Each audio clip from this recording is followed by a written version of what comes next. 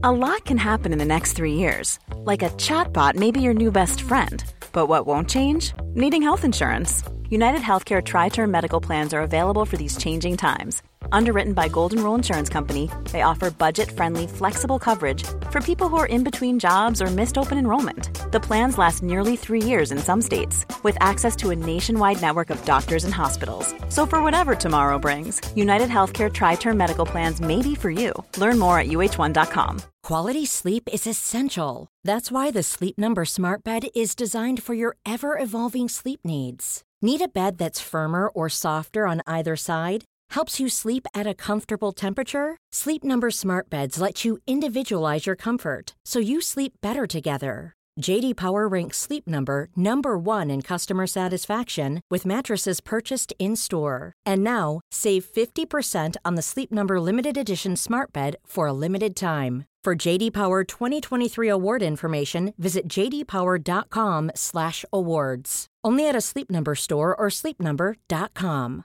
When you're ready to pop the question, the last thing you want to do is second-guess the ring.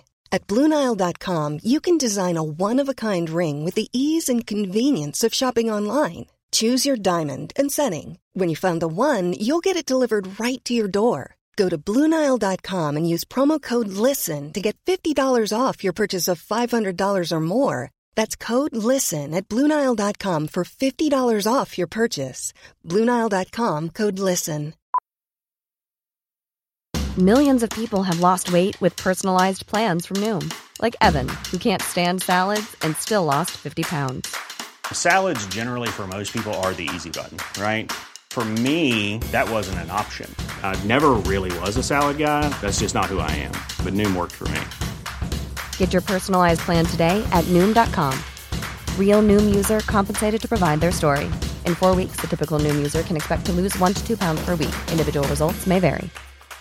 I'm Sandra, and I'm just the professional your small business was looking for. But you didn't hire me because you didn't use LinkedIn Jobs. LinkedIn has professionals you can't find anywhere else, including those who aren't actively looking for a new job, but might be open to the perfect role, like me. In a given month, over 70% of LinkedIn users don't visit other leading job sites. So if you're not looking on LinkedIn, you'll miss out on great candidates like Sandra. Start hiring professionals like a professional. Post your free job on linkedin.com/people today. Wow. Nice. Yeah. What you're hearing are the sounds of people everywhere putting on Bombas socks, underwear, and T-shirts made from absurdly soft materials that feel like plush clouds. Yeah, that plush. And the best part? For every item you purchase, Bombas donates another to someone facing homelessness. Bombas. Big comfort for everyone. Go to bombas.com/ACAST and use code ACAST for 20% off your first purchase. That's bombas.com/ACAST. Code ACAST. The following is a presentation of the Force Center podcast feed.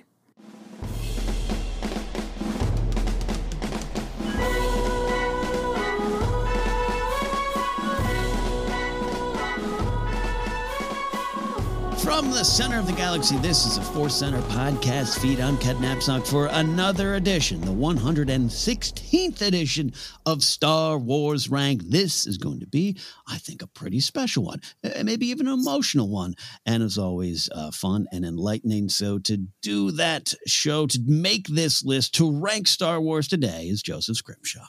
Hello. I am excited to have some fun emotions. I got to be honest with you. I don't know. I don't know how it can go. I could see some tears happening today, at least on my end. I'm an emotional cat sometimes when it comes to Star Wars. Yeah, absolutely. And when you pitched this, I at first really thought of it intellectually. Mm-hmm. And then as I went over the list, I was like, oh, no, this is not going to be an intellectual discussion.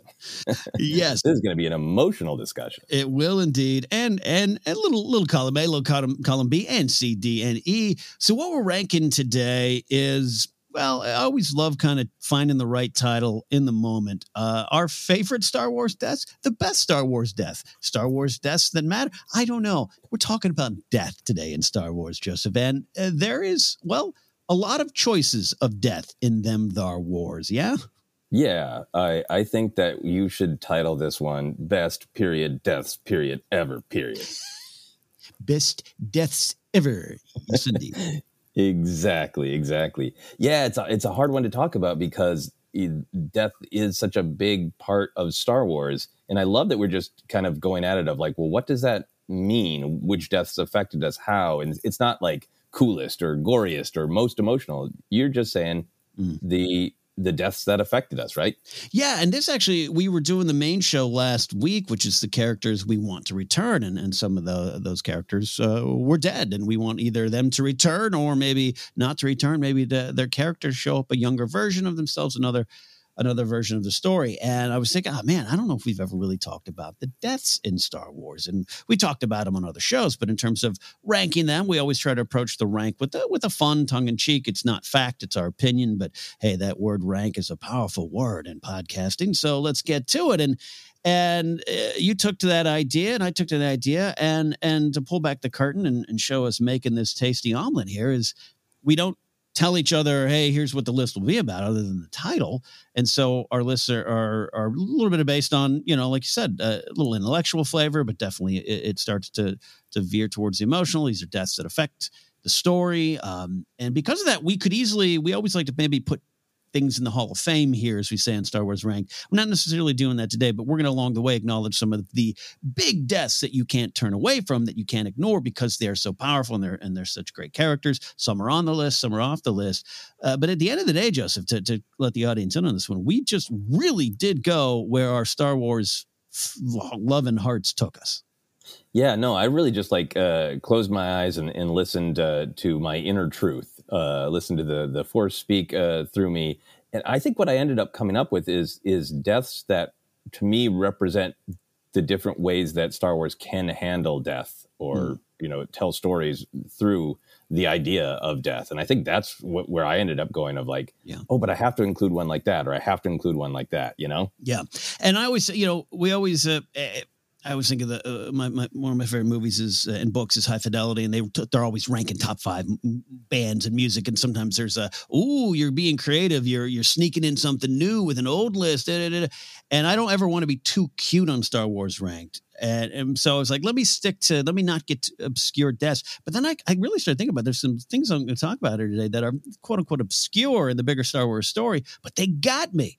And that just, I think, speaks to Star Wars is just this big, giant saga and myth that really, once it is in your veins, it affects you no matter how big or small the story is to you.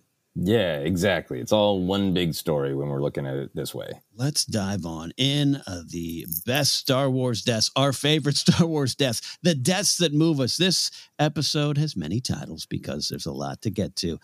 Joseph, we're going to work our way 5 to 1, beginning with your number 5. My number 5 death in Star Wars. Still a weird sentence to say, but there you go. My number 5 death in Star Wars is one to me that represents the horror of death, the brutality of it, and a moment where death is kind of real in Star Wars, kind of one foot in strange fantasy land, and in some ways, the death that started it all, and that is the death of Uncle Owen and Aunt Beru. My mind went to that partially because of its sheer importance to the story of the very first Star Wars film, but also that image and how much that image, it does get joked about. There's that meme that goes around of the Owen and Beru action figures. That's just that charred skeleton, Yeah. I love getting shared that every 2 years like it's new. It happens, right? Have you seen this? And every once in a while when somebody sends have you seen this? You haven't seen it, and it's nice. But the charred corpses of Owen Beru, I have seen that in action figure form, as well as celluloid and digital form. I think for me, what's some of the powerful things about it is just in terms of storytelling, starting there, it is the motivation, right? It is the sort of reality that the big world is going to come for Luke eventually. That Luke has this power. He's eventually going to have to go out into the galaxy and choose how to use it. And you can't just hide on a farm. You can't be not involved. Eventually, destiny, life, the larger world is going to come for you. And this is this just brutal, horrific version of being pushed out into the world, right? Mm-hmm. Where he thinks like, I can't. I can, take you as far as Anchorhead. I can't go with you on some adventure because I'm tied to this place. And then this just shocking, horrific, the tie is severed. And this young character has to start their journey. So there's that storytelling power of both in some ways the launching point for Luke's journey. Mm-hmm. He shifts from having this family, these adoptive parents, to wanting to fulfill this idea of who his father was. He immediately says, I want to become a Jedi like my father. There's no family here for me now. There's nothing here for me now. My old life burned up with my, parents, with my aunt and uncle. And now I'll go out into the galaxy and I will fulfill this destiny of becoming like this father that I never knew. Yeah. So it's definitely the launching point of his, actual journey, his emotional journey in lots of ways. And then I think just as an image, we generally talk about Star Wars, A New Hope it's this just fun, grab you, bring you to the edge of the seat and zip you through it. It's an adventure. It's a simple, fun story about light and dark. And those things are all true. But there are those moments of like, yep, we don't really deal with the full emotional fallout of it, but that whole entire planet is blown up. Yeah. Luke's aunt and uncle do die in what looks like a horrific, painful way. Yeah. It's this one moment where, even going back to the first film of, yes, it is just a rip-roaring, whiz-bang adventure, but it is also something that deals with real things. Mm. It is for kids and it isn't. And I went through that as a young person who was really ready and anxious to get out into the world and discover my power, like Luke Skywalker. I spent a long time really relating to Luke, staring at those twin suns. Mm-hmm. And I almost always had to say to myself in my own head, I don't want my parents burned up, but I don't want that to be the inciting incident. There's a real power that those burning skeletons is what frees Luke to have adventure. It makes Star Wars from the very beginning. Yes, it's for kids, but it's a story that also wants to open the possibility that kids can wrestle with darkness and trauma as well as adventure. Wow, that's a good old Force Center well said on just the entire picture of why it works and why it's important and why. Yeah, I don't want to make it sound like I don't have a little chuckle at some of the Star Wars memes, and this one included about the burnt skeletons being action figures. The Lego set that's just Alderaan destroyed with bricks, or the desk. It's funny stuff. I can laugh at it. I'll always laugh at Star Wars. But one of the reasons I don't, you touched upon it too, of just the image of it as a young kid, this affected me. And I always go back to this moment. It's brutal. They're burned skeletal corpses. We've seen the stormtroopers and Vader by this point in the story. If you're 7 or 8, 9 and you're watching this can be potentially traumatic. And I always was moved by that in that sense. It was a little bit of a horror show for me of that's just miserable because you said it too, like I got my parents and I don't want them laser bolted to a burning death. And here I am like, what? And it stayed with me, especially because you saw, Beru making the blue milk, and it's, it wasn't the happiest family dinner, but it was a family dinner. And I always just felt sad for Beru and Owen, that it affected me in that way, that those poor people were trampled underfoot by this whole story, but inspirational as it moves Luke forward too. And I'm with you on staring at the twin suns and just now the adventure has begun. Whether it's the right foot or wrong foot for Luke, you said he's chasing after the idea of being this great warrior like his father, which he's going to learn a little bit more about that later. But I've never moved too far from that for this death. It's pretty traumatic. Yeah. And I think it's also it's visually fascinating just that Star Wars, the film, so much of what gets set and established in that film is this entire world, and some of it is just never changes. It's the cornerstone. But then there's also stuff that's like, they're making this film on a budget and fast. And like the image of that death is not like this one didn't take on. Like the lights on the Death Star, that's what Imperial and many Republic lights are like forever, you know? Right. This is how lightsabers work forever. Yeah. Those are, Jedi and farmer robes forever. All sorts of things get established. And it doesn't become like, oh yeah, when characters die in Star Wars, they're always smoking skeletons. Yeah. It's this weird image that kind of stands by itself. Yeah.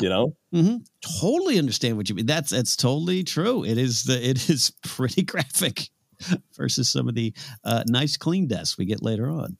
Yes.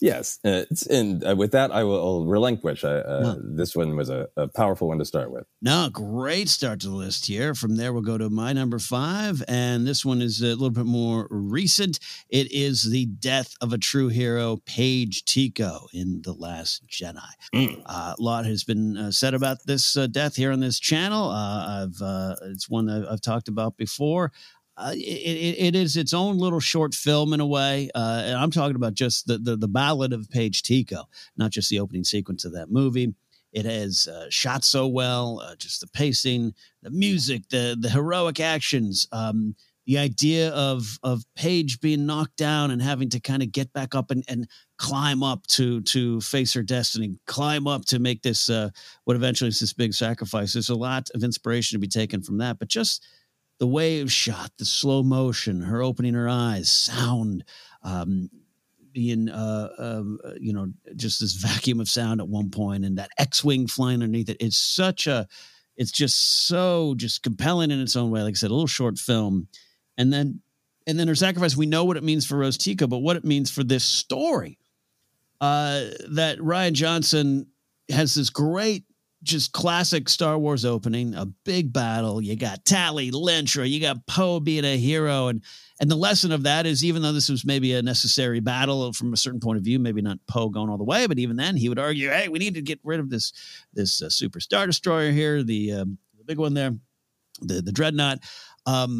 You don't just see it from a distance. You don't just see exploding bombers and then Poe comes back and is taught this lesson from Leia. The face of that loss is Paige Tico. The face of that sacrifice is Paige Tico. You literally are right in her eyes. You're watching her die. You're watching her give her life for this greater cause. And then it matters greatly to the idea of what a hero is, the rest of this story, what a hero is, what Poe, his failure in leadership, Finn, what he has to learn directly from Rose Tico, who, me and my sister heard about the Finn, and you're this great hero. And really, he grows into that, and he's on this journey to become that. And I do believe Finn is heroic along the way, but becomes a hero later. Part of my own interpretation of that, but to have Paige represent that, to just this, like I keep saying, this short little film, but it's just the moment it switches, the moment it focuses on her, and Poe's like, "Hey, Paige," and you flip to her in the gunner, the bubble, and she looks up and she sees what she has to do, and she's a little overwhelmed, she's afraid, and that's all of us having to get back up and climb up and face it. And I hope we all don't explode as we go into a dreadnought, but it was a valuable lesson that set the tone for the film. Cool. Pew, pew, pew, big excitement, but there's a lesson in that, and this is the face of that lesson. So that's why I'll always remember the death of Paige Tico. Very, very well said. There's so much to love in this, and I agree with you. I love it when you describe it as a short film, and there's so many beats where it feels impossible, right? And like she could give up. Like, I think that's what's so well constructed about it, of the kicking the ladder to try to get it to drop, the trick shot where it looks like she missed it. It's just really well done to really heighten that feeling of you could give up, right? Yeah. If this was me trying to fix my printer, I would give up, right? But like, it's kind of a joke, but I mean that in that it reminds me of those moments in life where like there's been higher stakes and I can't give up in a situation where I normally would, Yeah.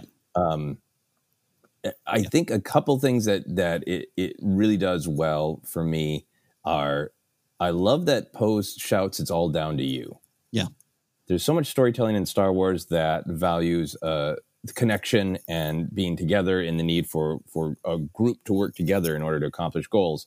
But Star Wars also celebrates the individual, that we have responsibility and that we need to be are best, and Poe kind of saying, we're all in this together, but actually now it's only down to you, this one person whose job it wasn't even on the bomber to initially drop the bombs, right? Yeah. It's all down to you is kind of a theme statement that our individual choices matter, which is going to connect her directly to Finn.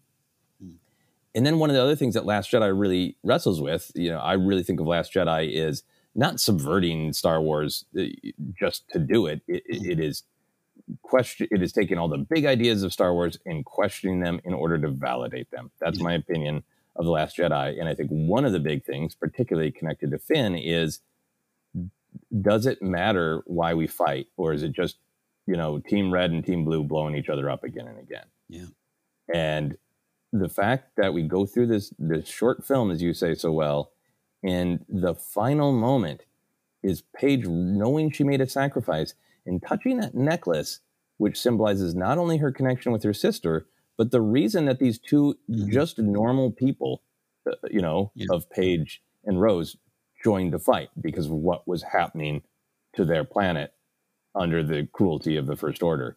And it's just this little visual thing that, feels meaningful. It feels human the very first time you're watching the film. But then when you watch it again and really absorb the story, that touching of the necklace is about this person knowing that she made the choice to fight for a reason, and it matters. Yeah, great pull connecting to just the planet that they're from and the reason they're in the fight. That's a great little detail in it here, and comes from knowing the whole story there, and it all adds up. And yeah, I agree with you on subverting to validate is a bumper sticker way of kind of summarizing it all. But that's a lot of what this movie is, and a lot of the big themes of just like, let's really dig into all the things that we grew up with as Star Wars fans, or are growing up if you're whenever you discover Star Wars.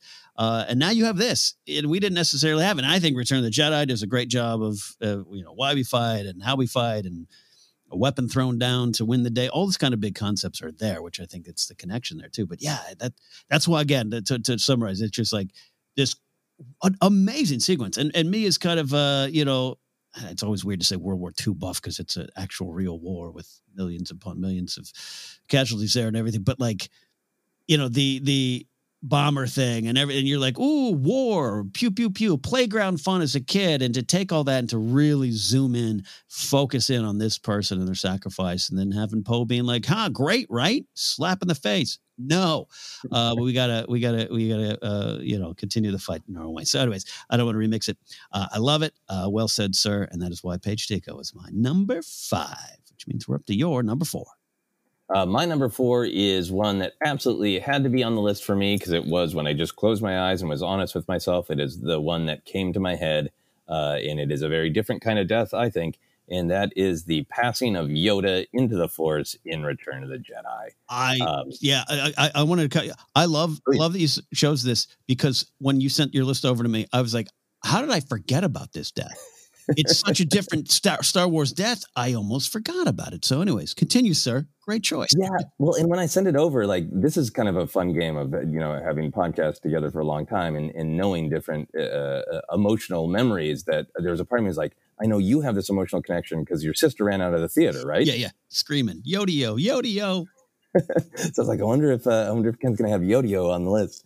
I think for me, what I like about this is it is almost the polar opposite of the Owen and Beru death. It is definitely sad, but it is, unlike this brutality inflicted upon Owen and Beru with just horrible cruelty by, an imperial regime, this is one of the most natural, peaceful deaths in Star Wars, right? It's still sad because we love Yoda. It still has, great narrative purpose in the real hero's journey stuff of like, now the student Luke is entirely, quote unquote alone. Right.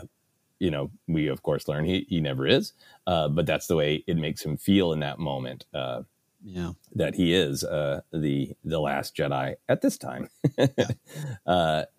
But I think there's a lot in it that has always resonated with me over the years because of how clear Yoda is about, I'm I'm not 100 years old.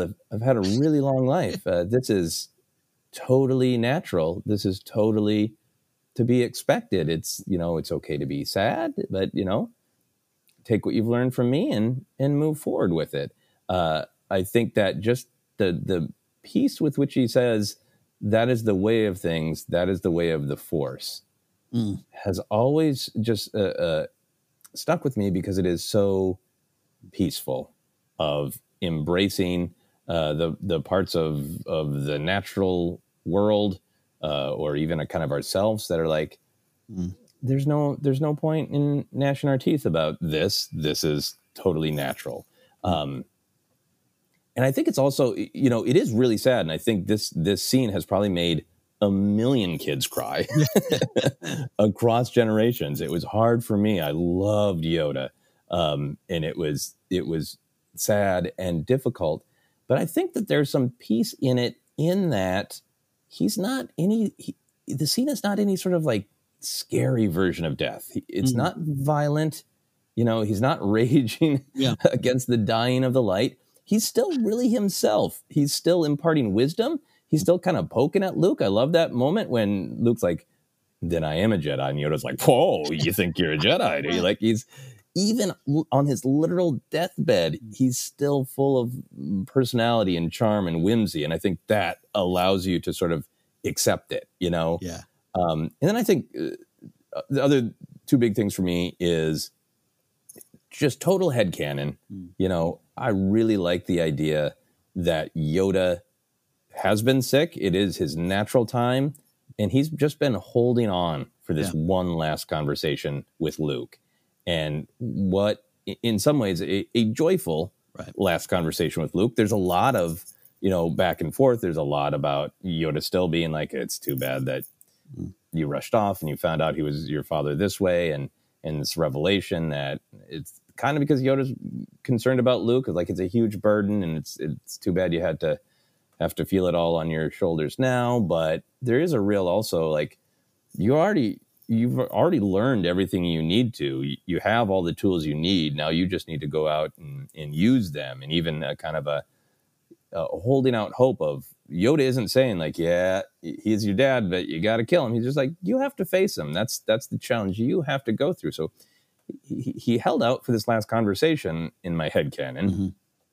And it's a conversation where I think Yoda gets some validation too of like, look at this much, much more mature, calm, wise, Jedi-like young man that returned to me. Yeah. Like I was afraid it was going to go the other way. And what great validation that, a Luke that can go, I'm sorry, with that amount of weight is the Luke that came back to him. Yeah. It's got to be a nice thing for Yoda to see.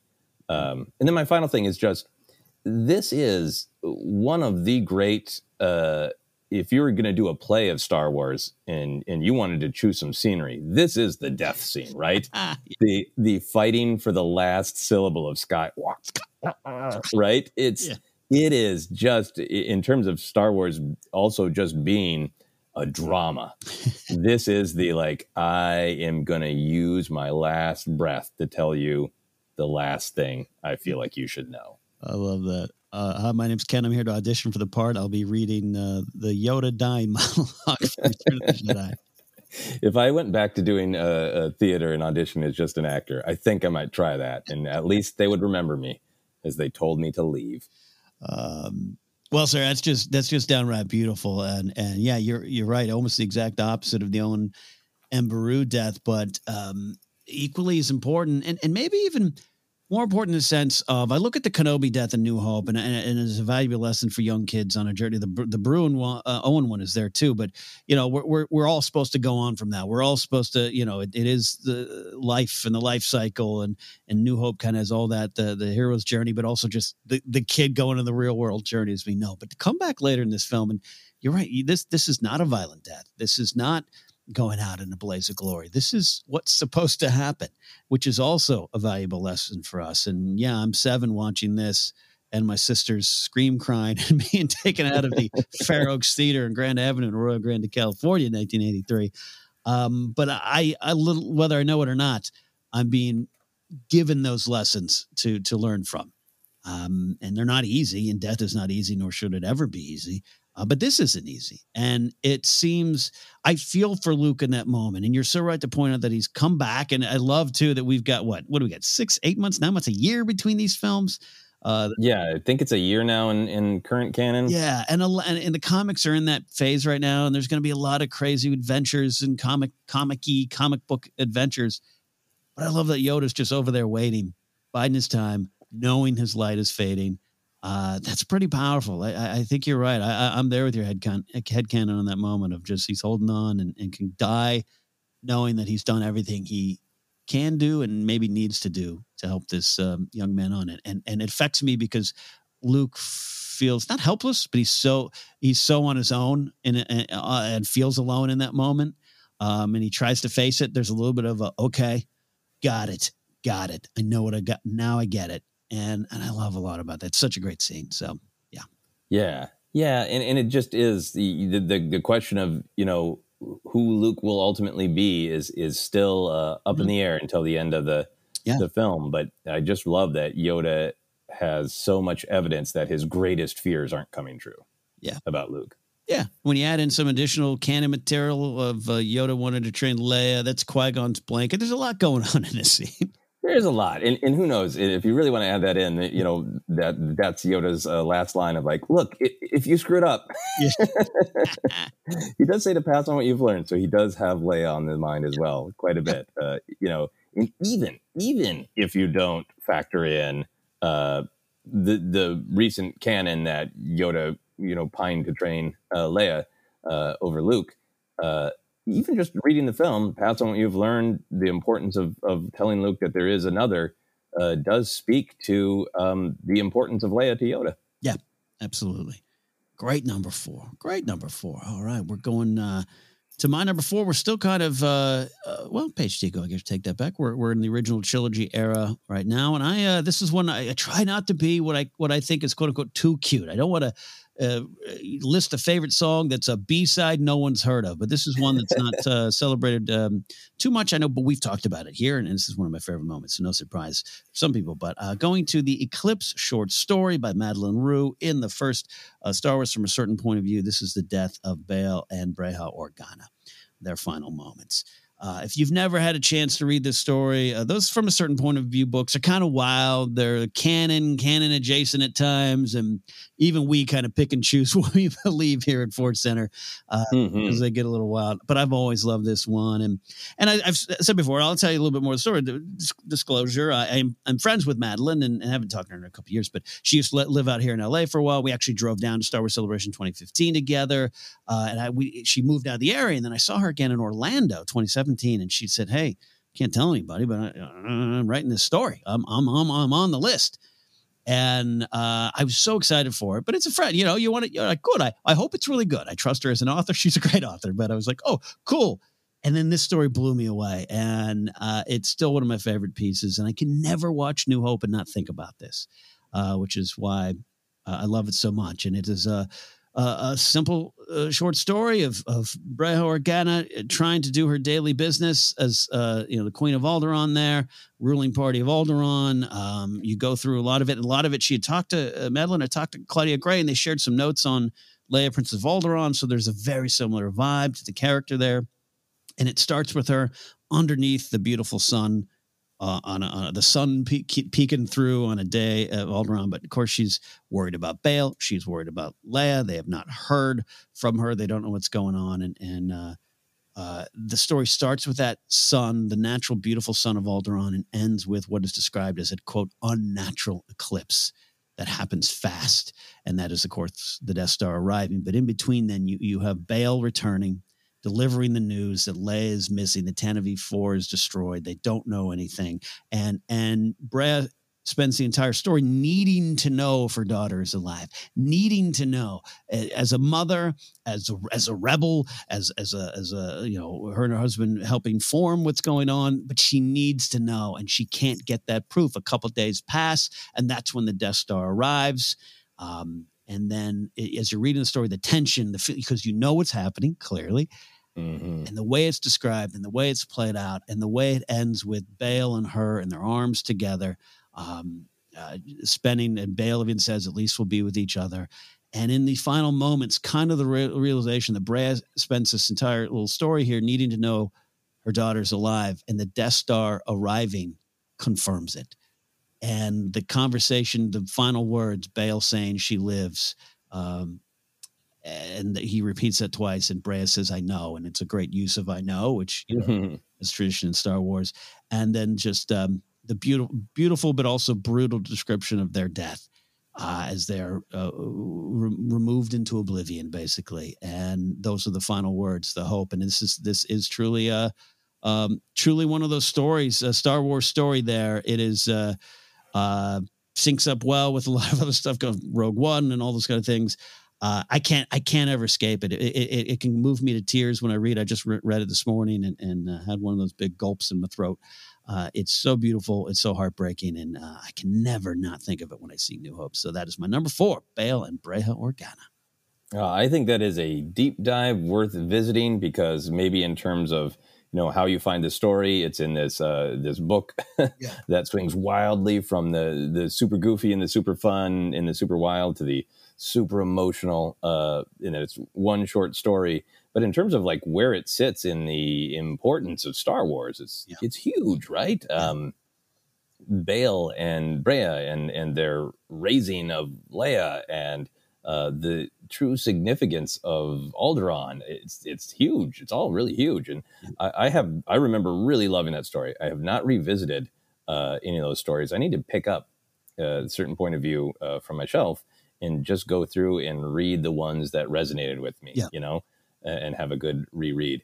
Am I remembering correctly that they are out on a balcony as Yes, the end is coming? Yes, they are out on their balcony there, up on the apartments, the royal apartments, if you will.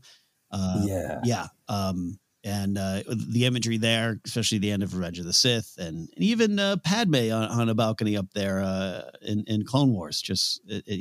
That image. There's a lot of balcony imagery, and that's, for some reason, when I think of it, I mean, I think there is obviously the practical. They have a window to the atmosphere. They're looking. Yeah. But there is something just very powerful about that balcony image. It's one of the most powerful images of Bale, of being on that balcony in Attack of the Clones with the little fist bump of frustration on the balcony. Yeah. And I think that just that image of Leia's parents, some of the original rebels holding each other on that balcony and clinging to hope. Not even clinging to it, finding hope in the truly the darkest moment is real great, strong Star Wars storytelling. Yeah, powerful indeed. And it works on a parental level, works on a rebel level. It works on, partners, husband and wife, in this case, holding each other for one final time. That strikes a chord too. It checks a lot of sad boxes, but also hopeful boxes. So that's why I love it so much. Yeah. And I think we always like Brea content. Star Wars is a story about families, and Brea is a figure who's very important that I think we want to spend more time with. And this is a great story that really gives her day in in hope and terror. Yeah, it does. So that is my number 4, which means we now, if I'm counting correctly, are up to your number 3. Yeah, my number 3 is pinging back to the brutal. And I think I picked this one because it's visually affecting, and it's also just such an incredibly decisive moment. And that is the death of Mace Windu. I know many people don't want this to be the death of Mace Windu. They want him to return. I always say, for myself, I would love more Mace Windu storytelling, but I kind of want this moment to be his death because it is so pivotal, so important. I think I was thinking through all the different kinds of death. We have the brutal of Owen and Beru. We have the very peaceful of Yoda. Even within the brutal versus the peaceful, we have the villains winning sometimes in death and the heroes winning sometimes in death. And this is one of those brutal deaths where the villains really, really win. Totally unambiguously clearly win. I like how decisive it is. Just in terms of the actual death, the actual vision of it, right? It is just so brutal. Arm chopped off in a moment of horrible betrayal from Mace's perspective, certainly. Then just bombarded with Sith lightning, which, often the lightning you can kind of feel a couple different ways about it. There are kind of some moments where it can almost be like oh yeah, that's one of your talents if you're a Sith on a video game and you drop down box, right?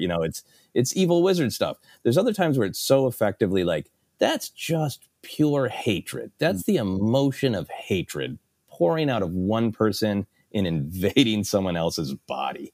And this one for me is just like, that is every ounce of hate that Sidious has just poured into Mace Windu's body and wrapping around his skeleton. That's every meeting that Sidious sat through where he had to pretend he didn't hate Mace Windu with every fiber of his being. And now it's just coursing through Mace Windu. It's not just lightning in that sort of like, wow, he took a lot of points of damage in D&D.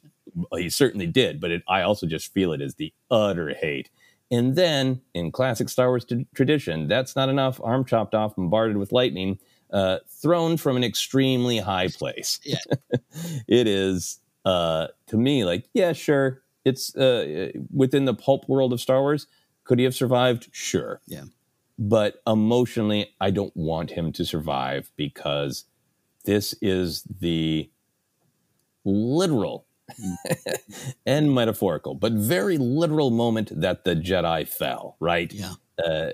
Sidious hasn't said execute Order 66 yet, but in some ways, this is the first Order 66 death. Yeah. Even Anakin recognizes this as the moment, the choice that he thinks he can't step back from. Mm-hmm. He has that moment of doubt, falls to his knees. What have I done? Sidious goes in for the kill of like, if the Jedi find out what you did here, this is the moment that you can't turn back from. So it's Mace's death. It's the tragedy for me that, and I know other people have different headcanon about it, and I think that's awesome. I think he actually did have Sidious on his heels. Yeah. And if Anakin had not intervened, Mace could have stopped the threat. To me, I enjoy that tragedy that Mace was so close to stopping these years of horror from happening. Yeah. And instead, it has utter horror happen to him. And then for my headcanon too, and this is total headcanon, just having fun with the ambiguities of the story, I really like the idea that the prophecy is that Anakin would end the Sith. And there are different moments and times he could have done it. He defeated Dooku. He could have helped stop Sidious in this moment. Right. He didn't. And then years and years later, he fulfilled the prophecy in Return of the Jedi. But this was the moment where Anakin truly could have made a different choice. And boy, does he not, and Mace Windu pays the price. And Palpatine, flash forward to Return of the Jedi, his own lightning and falling a great deal. Yes, Star Wars traditions indeed. So much in this moment. I'm really glad you chose this one because in terms of just Mace, Mace along the way, we know, he's maybe made some mistakes, maybe held a little too hard to the old Jedi Order lines. But I've always said too that he's also the one that along the way seems to be really right about a lot of things and no one listens. We can just talk about bedside manner or execution of your ideas there with Mace. I don't know, but he pays the ultimate price. And I'm with you too. I think you could really get into, it is almost like a Mortal Kombat video game power chart on whether Palpatine let him win or how much he let him win and how much he was hoping Anakin would show up at the right time, all those kind of things. I think you could have that fun discussion, but it works best for me when there's a little bit of Mace did have the advantage. That Palpatine was a guy that had his plans, but needed to adjust and take advantage of things as they happened. And there's a lot of examples along the way. So I think it's all that in this moment, but it works bigger. It's just a bigger moment. If there's more at stake, if Mace actually, like you said, was right there on the cusp of really ending this and Anakin stops that, that's more powerful to me, Yeah, and I think the other thing that makes it powerful for me is Sidious is benefited most when he convinces the Jedi to tie themselves into knots and take half measures. Right. We'll kind of fight the Clone Wars, but we really can't, go all the way in. So we're going to drag this out. We go to all of our wonderful, well-meaning Jedi characters who take themselves into exile and question, am I doing more harm than good? And that's what's really different about Mace is always a character who is determined to take a full measure. Right. He's like, I've analyzed this myself, and this is the right thing to do. In his speech here, it's understandable that Anakin is twisted around by it because he has been manipulated so successfully by Palpatine of claiming that the Jedi and the Sith are the same. And Mace unwittingly seems to demonstrate that by using the exact same words as Palpatine. It's a great manipulation. But I think from Mace's perspective, he's like, look, I've thought this through. The Jedi is not the Republic. We are our own agency. Our main thing, above all else, is to stop the dark side from rising. The courts won't convict him. This has to be done. Yeah. I'm not doing it with any malice in my heart. I have to stop him because he will do horrors to the galaxy. And I think all of that, to me, is more powerful if Palpatine is relying on Jedi hemming and hawing, and Mace is a problem for him because Mace doesn't hem and haw. Yeah. Mace is like, I got a list at home for myself, and stop the Sith is number one. That's my Jedi responsibility, and I'm not going to be distracted from. Cut to Mace's Jedi apartment where he's just got a list he's writing. Stop the Sith every day. To-do list today. Number 2, stop the Sith again. Like he's not a half measure guy, and I think that is more difficult for Sidious to manipulate. Yeah, and that's a great observation about Mace, and maybe some more conversations about Mace to come here on Force Center. But even going to Django, that is not a half measure. Nope. He's all in. So I like that about Mace, but also it's part of maybe the complications of Mace at times. I really do love his character. So the death means a lot. This is a powerful death, and he goes out in a big way. I'm with you. I want this to be the death. I do want more Mace storytelling, maybe going back in time.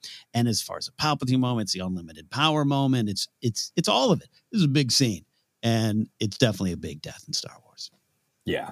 Absolutely. The first, murder that Vader and Sidious do together too. So, you guys. Also, you highlighted. You've talked about it before too when it comes to Palpatine and Yoda, but one of the undervalued, less, dare I say, celebrated traits of Palpatine is just his pettiness. It's just like, I've had to sit with Mace. Oh God, I want to get him. Oh, here's my green friend. He's pretty bad. No. It's so petty. Just been waiting. That is a great number 3 from you, sir. And now we're going to go to an animated death here. And this is my number 3 is the death of Kanan Jarrus from the episode Jedi Knight Rebels season 4. A lot to be said about this death, and I watched this whole episode this morning and seen it. Gosh, actually, in a couple of years. It's still affecting. It's still big, and here's one of the reasons I included on this list, Joseph, is remember Rebels debuts in 2014. Remember Clone Wars debuts in 2008, and there's a lot of times where we as Star Wars fans go, oh, well, these characters have to die because X, Y, and Z can't be here during the story. And more often than not, the characters don't die. No. The Star Wars are flown. He finds a way to keep them going in some way that are wonderful and creative, and we celebrate those. But this is one of those deaths that we're like, oh, I bet he's got to die. 4 years later, he does die. And it is surprising in its own way. It is painful. It is bittersweet. It is inspiring. It is everything. And it is, dare I say that word we like to throw around, cinematic. And this just, and I've got some Star Wars friends who are like, hey, I love Star Wars. I don't really connect to the animated stuff, which, by the way, I'm not a huge Pixar fan. I get it. Sometimes I just don't connect as much. It's not saying those movies are bad. It's just, hey, they don't grab me. So to some of those friends, I'm always like, I totally get it if maybe you're not pulled in by Rebels, Clone Wars, Resistance. I get it. But this is one of those moments I wish you were. I just wish you were. because it's a big, giant Star Wars moment with the music. This is some of Kyner's best music, including a part of the score syncing up with what would be Hera's scream of pain. And it's the music that you hear, not Hera. And there's a lot of Hera in this episode. Kanan's going to rescue her. So it's about their love. It's about this family they're leading. And there's a line that breaks my heart not a minute or two before this death. And it's Hera saying, after she's been rescued by Kanan, I'm not letting you go this time. And as we learned with Yoda, as we learned with the death of Ben Kenobi, Brea and Bail and Owen and Beru, up to this point in our conversation, even Mace, sometimes life is going to have to ask you. It just asks you. You need to let go. You got to be ready to let go. Are you ready to let go? And this is a little bit about that for me. And that's why this works. And this whole sequence is preceded by an epic Star Wars kiss. We're talking romantic, big, sweeping 1950s end of an action movie, Die Hard, whatever you want to say. It's a wonderful moment of just expressed love and connection and dedication and their story so far. And Hera even makes reference to, your hair's short. It hasn't been this short since when I first met you, which is the events of the Book of New Dawn. And then the death happens. Orinda Pryce has the fuel tanks explode, and Kanan doesn't hesitate. He doesn't do anything other than what he needs to do, which is to stop the explosion, stop the flames, push Hera back, tell Ezra to go. Sabine, with tears in her eyes, flies the ship away because she knows it's the right thing. It is all those things. It is such a big moment. And I remember, because there's so many just dedicated Rebels fans. And even when they kind of knew this was coming, it still got us. And that's okay. It was okay to cry in Star Wars. It's okay to feel this big moment. And Ezra gets to, continue with Kanan in their own way. A lot of mystical stuff going on with that character. But this is a big moment, giant moment. Shout out to everyone who made it happen, especially Kevin Kiner. It's one of his big moments in terms of music. So that's my number 3, the death of Kanan Jarrus.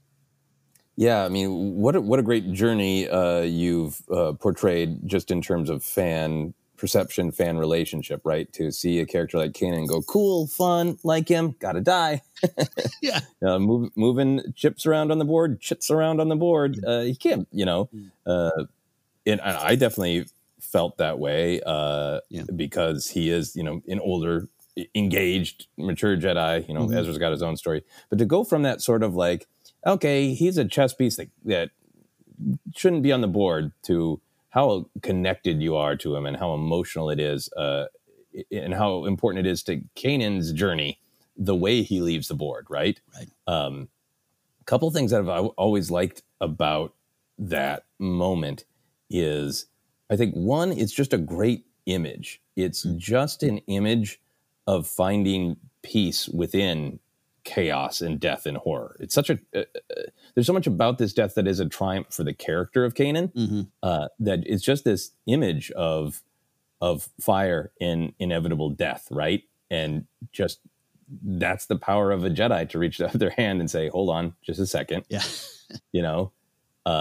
And the hand extended one way, holding back, the horror and the chaos and the darkness, and the other hand, reaching out to make sure that others are safe, is just kind of a great image of what a Jedi can do. And I think just for like the journey of Kanan, who dealt with so much trauma, that for better or worse, we for different fans, we got to see in the Bad Batch. But in the story of Rebels, his doubt at his training was never completed. He's not that great of a Jedi. He can't possibly train. This is a moment where he has true power, and he uses it, and it reminds you like that it does matter that that Jedi have this power, this responsibility, because it allows them to save people on a very literal level. But it almost more emotional to me. It's such a Jedi choice that we aren't all fighting this grand cosmic battle. This is an important moment, but it's an important moment to this part of the battle, to these people right here, and saving anyone is a good way for a Jedi to go. And I think the fact that it is just a moment where he is saving people that he cares about, to live another day and letting go. And he's so at peace that is the Jedi way, and he is a Jedi. Yeah. Yeah. And his eyes clear up. He's been blind for a couple seasons, and his eyes clear up at the end. Means a lot. The clarity of what he's doing, the clarity that he now has in this final moment, his whole life leading to this, including, yeah, you're right. We do, no small feat that we see some of his trauma with Depa Billaba and everything now at the beginning of the Bad Batch or the comic series as well, which is equally as powerful in its own way now. Yeah, it works for me. It works for the character. And also a lesson of, even if you do know a character is going to die or has died, there's still value in the journey to that point. There's still value in the storytelling of their adventure and their lessons and their failures and their final successes. So that's why it moves me. Yeah. The how and the why all matter. It absolutely does. It absolutely does. So that's my number 3, which means we're up to your number 2. My number 2 is another violent, brutal death, but strangely, I wanted to include one death that I describe as a cheering death. It's in the audience literally cheers, because, like we're talking about, there's some brutal deaths that are victories for the villains and some that are victories for the heroes. This is one that is a victory for the heroes in the moment, and that is the death of Supreme Leader Snoke. There's a lot. I almost went through and picked just some, and I got 1 or 2 in the runner-ups of like the Star Wars is an action series with heroes, and there's some awesome, you took out the bad guy, cool moments. I think this is kind of, to me, like the biggest and most pivotal. Awesome, you got the bad guy. Yeah. And in a cool, surprising way.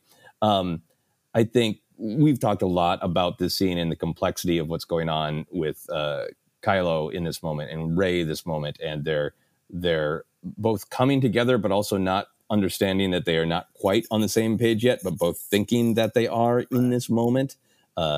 That the Rey catching the saber and them standing up together to face the Praetorian Guards, all that stuff is great, but to just focus on the Snoke of it for a moment, on the actual death, right? Yeah.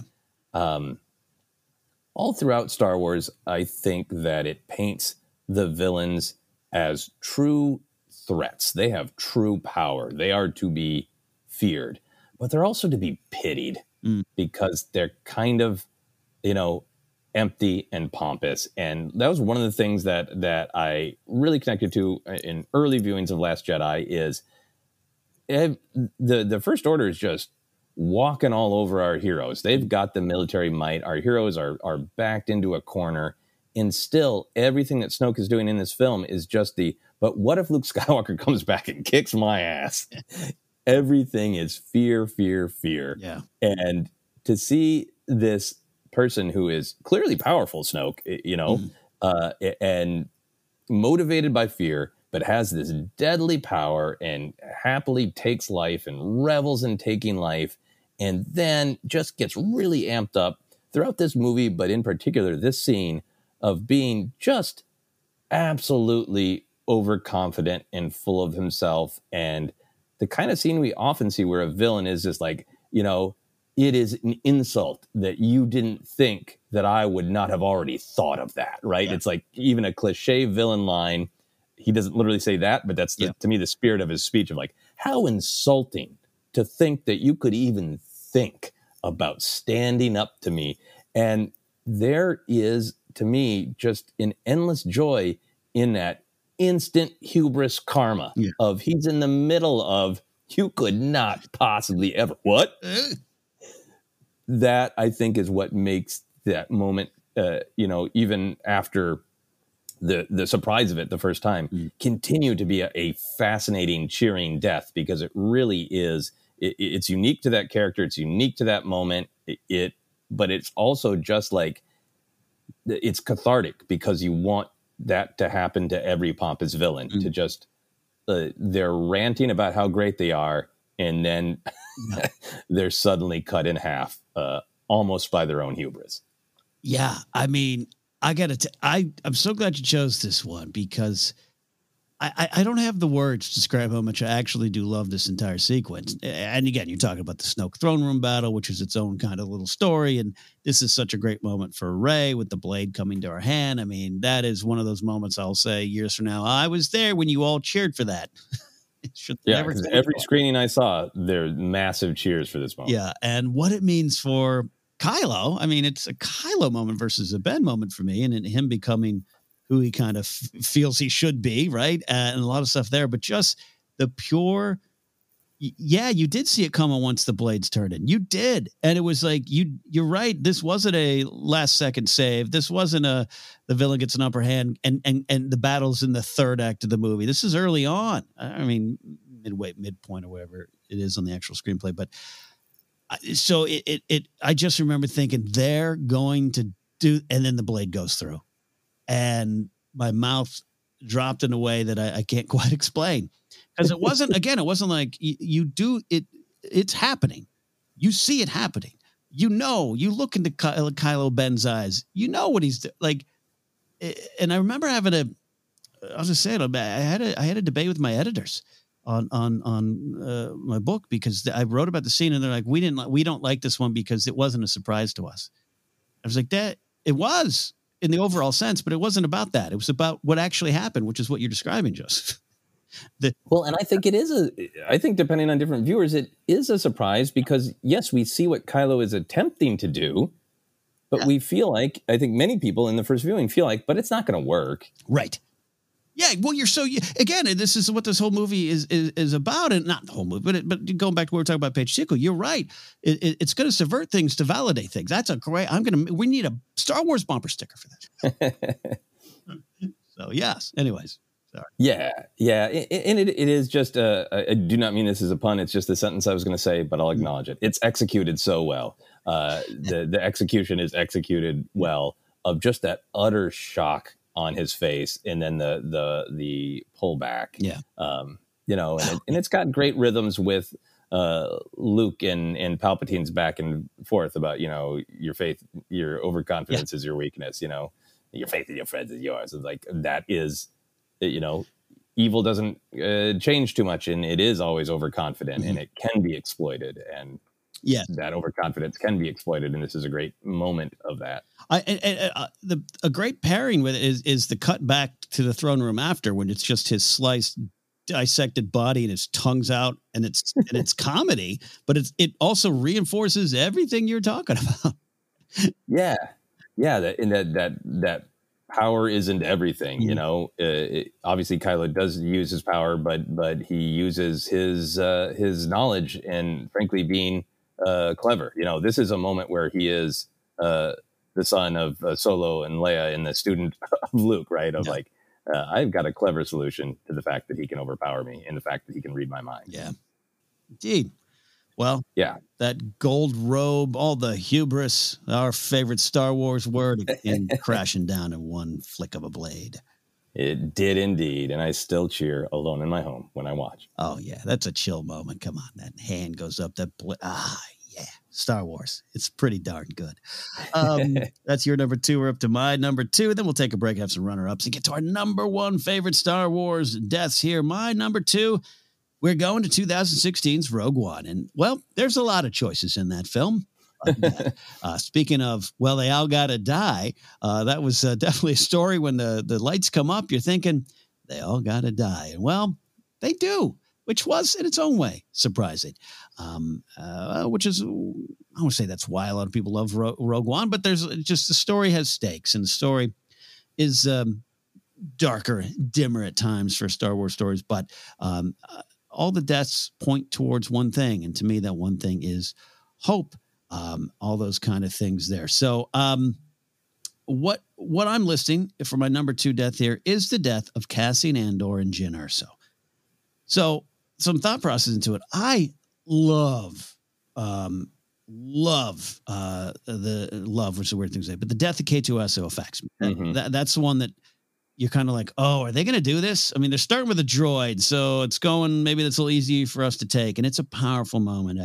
Choice over programming is the big theme, and to me, in K2's life and sacrifice. I love that death for what it means. The death of Bodhi Rook is actually also, I got to say, one of my favorite Star Wars deaths. It is an everyday man making good and ultimate sacrifice. And Riz Ahmed's face just tells the story. The Baze Malbus and Shared Emway deaths are powerful in their own way. So I could have listed any one of those, or could have just said, hey, all of them. But I'm going with this one because, Joseph, this is another thing where the music takes over. That's that piece of music, Your Father Would Be Proud, is absolutely one of my favorite Star Wars pieces. The battle is therefore in the background. And the focus is the death here of these two characters, of their journeys, both the separate paths to get here, not just at odds in this movie, but the lives they've led so far that we pick up from for the movie and know a little bit more, and we'll know more about it with the Andor series. And I predict that Andor series is going to make this moment even more powerful. Oh yes, I love their connection. I've never taken it as romantic when they're staring at each other, but I also think there's a little connection there. There is a love there in a way, because they know they're about to spend the last moments with each other, and they just went through this, and they both look at each other's eyes and know what's about to happen. That's powerful for me. Then the hit on the beach, which I remember even at the time, it's like, oh, this is kind of the Deep Impact death. If you remember that movie with Téa Leoni and her father, and you can say it draws upon other things that have come before. But it stands on its own. The death of Krennic wrapped in this too, dying at the hands of his own aspirations and his creation that he held onto so tightly. And what this is about, you got Vader. He's about to do his hallway scene, but he's in the background behind the music. You got Raddus, Rogue One, may the Force be with you. Such a sad moment. He's about to die. But all this, to me, Joseph says, this with the music taking control and them holding on to each other and the tears in Jin's eyes, death is in the distance. It's hope that's going to take us forward. It is literally the movie saying we must go towards hope. This is about hope. The sacrifice is about hope. This battle is about hope.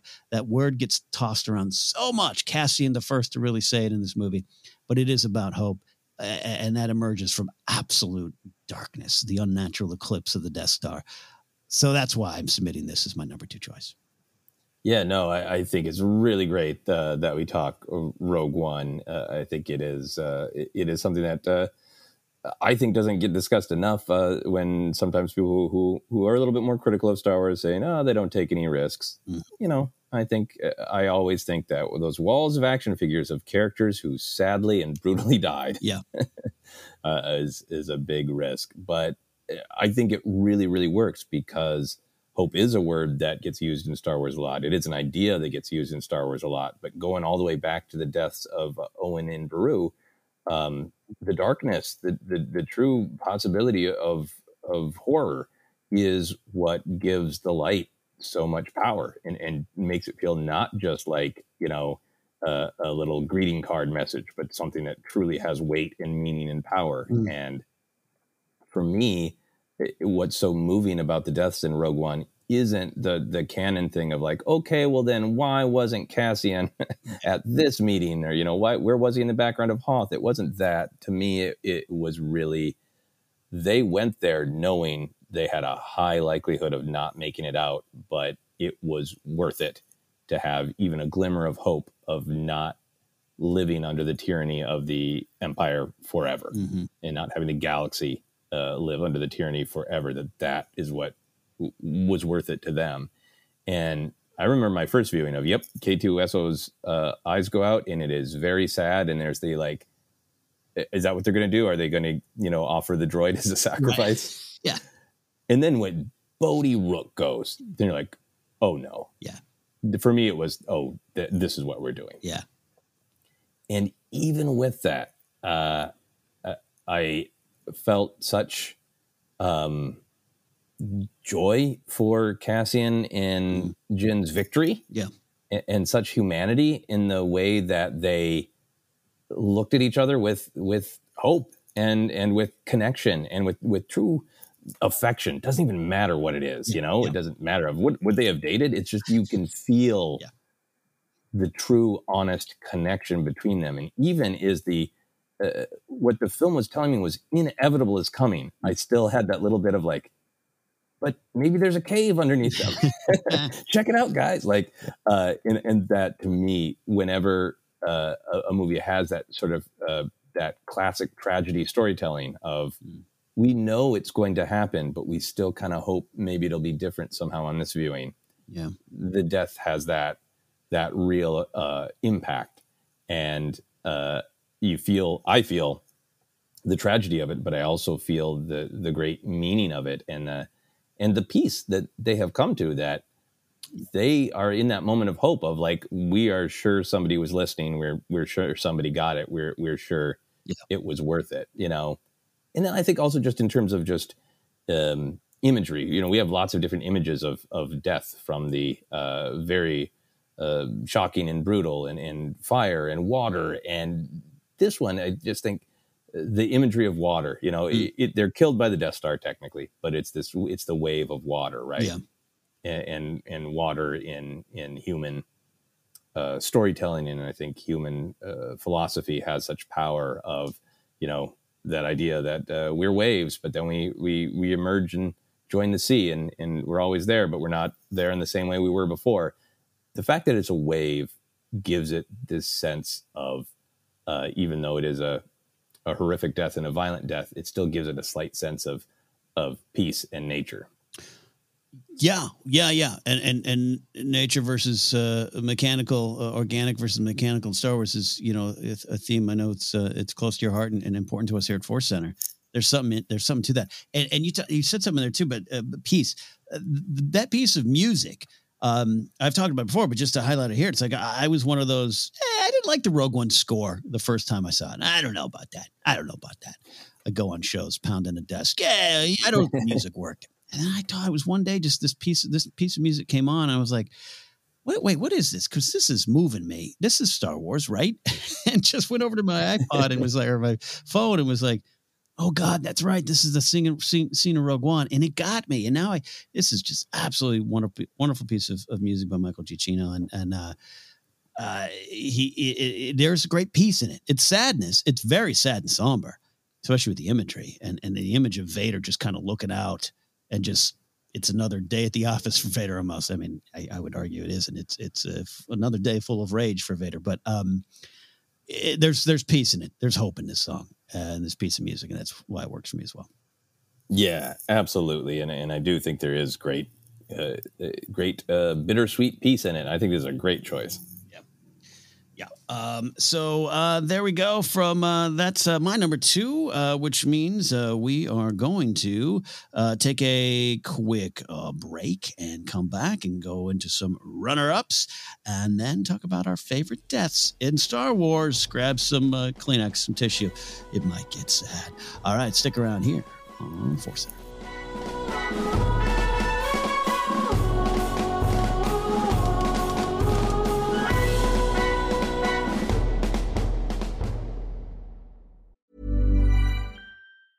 A lot can happen in 3 years, like a chatbot may be your new best friend. But what won't change? Needing health insurance. United Healthcare Tri-Term Medical Plans, underwritten by Golden Rule Insurance Company, offer flexible, budget-friendly coverage that lasts nearly 3 years in some states. Learn more at UH1.com.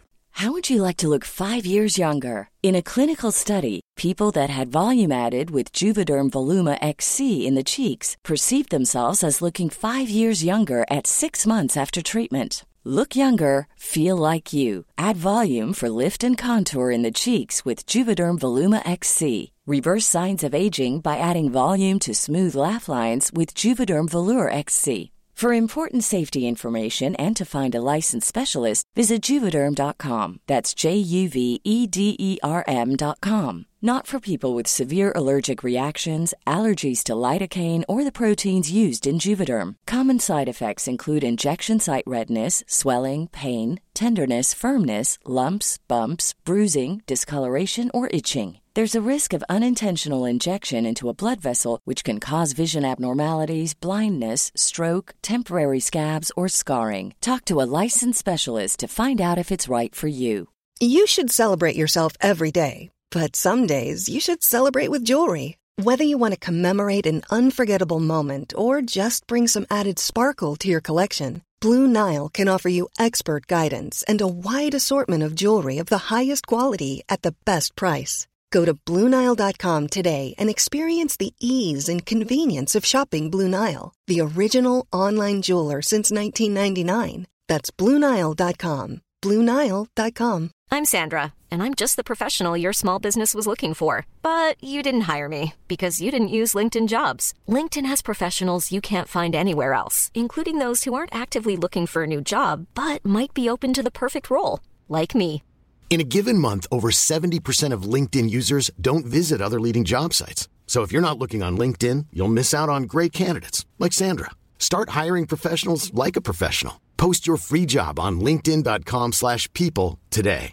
This is Paige, the co-host of Giggly Squad, and I want to tell you about a company that I've been loving, Olive & June. Olive & June gives you everything that you need for a salon-quality manicure in one box. And if you break it down, it really comes out to $2 a manicure, which is absolutely insane. It's also so easy to get salon-worthy nails at home with Olive & June. The difference between how your nails used to look when you did them yourself and now with the Mani system is a complete game changer. The best thing about Olive & June, too, is it's a quick dry. Dries in about 1 minute, lasts for 5 days, and full coverage in up to 1 to 2 coats. Visit oliveandjune.com/perfectmani20 for 20% off your first system. That's oliveandjune.com/perfectmani20 for 20% off your first system.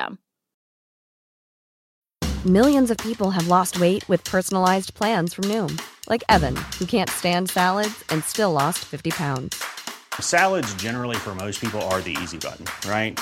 For me, that wasn't an option. I never really was a salad guy. That's just not who I am. But Noom worked for me. Get your personalized plan today at Noom.com.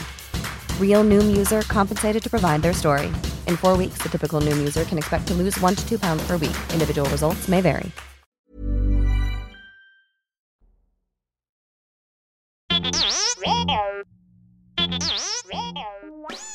Hey, Force Center friends, make sure you're keeping up to date on all the great content from Jennifer Landa. Whether it's YouTube, Instagram, or TikTok, you whippersnappers, Force Center's own Jennifer Landa continues to bring you fun, informative, and insightful laughs and moments. Also, Jennifer brings her experience and perspective as a Star Wars-loving mother to her DIY projects, blogs, and more. So be sure to head on over to JennyLanda.com. That's JennyLanda.com for articles like how to make your own Darth Maul sneakers or 10 unique Star Wars baby gift ideas. Follow Jen on Twitter and Instagram at Jennifer Landa and on TikTok as Jennifer Landa 1138.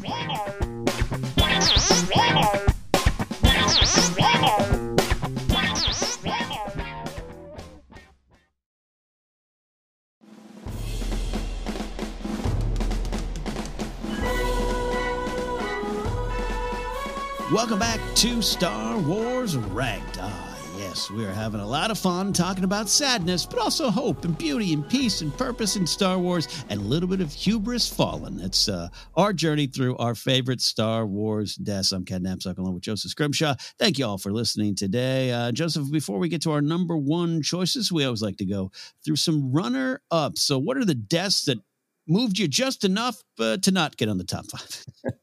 Yeah, this was a hard one because there are some like major deaths that felt like we should acknowledge. And then there's some just ones that are fun is a weird word, but a different kind of death. Yeah.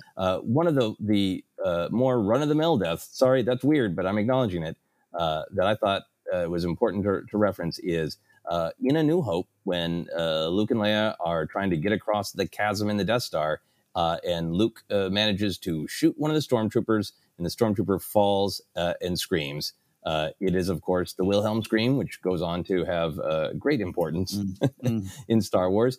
But it's also just one of the first stormtrooper falls from a high place. And I just obsessed with how much that is a huge part of action-adventure storytelling is you gotta fall from a high place. So between the falling from the high place and the Wilhelm scream, that was just sort of a rank-and-file action-adventure death that I wanted to highlight. I think starting the grand tradition, many grand traditions in Star Wars, and a damn good shot from Leia. Yeah. Technically, it is Luke. I had looked it up. Leia, the one that Leia shoots just sort of face plants like he's going to take a nap. That's right. Yes, right. The one Luke shoots falls all the way down and gives us the beautiful scream. There you go. Yeah. Another one for me that is in the almost like the cheering because the hero won and just sort of absolute action adventure, totally over the top. I felt I needed to acknowledge it, over the top in a good way, and that is the death of General Grievous. Look, when your organ sac blows up and flames shoot out in your entire body and an action figure is made of exactly that moment, that's a death that needs to be celebrated. It's I mean, keep it with Attack of the Clones. It is 1950 sci-fi. It's great in its own way. It is the bad guy underestimated the hero and paid the price in flames, for sure. So those were two of my lighter ones. Do you want me to pin back to you? Yeah, let's do. Also with the Grievous one, I mean, what better way to just really, drive home Kenobi's point about blasters and being uncivilized. It is really uncivilized, right? The explosion of his very combustible organ sac. Some on my list here. I got to go one that I count up there with the death of Optimus Prime in the Transformers movie in 1986. That one that really affects childhoods if you grew up in the 80s, or again, anytime you see them for the first time. And that is the death of Nanta, the Ewok in Return of the Jedi. The poor Ewoks fighting the good fight, and AT-ST takes a few of them out, and we get to see it with Nanta. And just, I mean, you would talk about, I got Yoda dying. I'm 7 years old. I got Yoda dying. I got, I'm a dog person, so I have dogs at home. I had a poodle at the time, Inky, the poodle. You could argue it looked like a little Ewok. And you got just the whale, the death, the buddy Ewok kind of pushed him and then fall. Oh my God. They talk about just, I left the theater like, I don't know if I can, I signed up for lightsabers, not this like tears at 7. Like, what are you doing to me? So got to include Nanta. It is the Nanta shake. It is you're okay, right? Let's go. Yeah. Let's walk it off. That one did stick with me. That was hard. Yeah, it's hard indeed.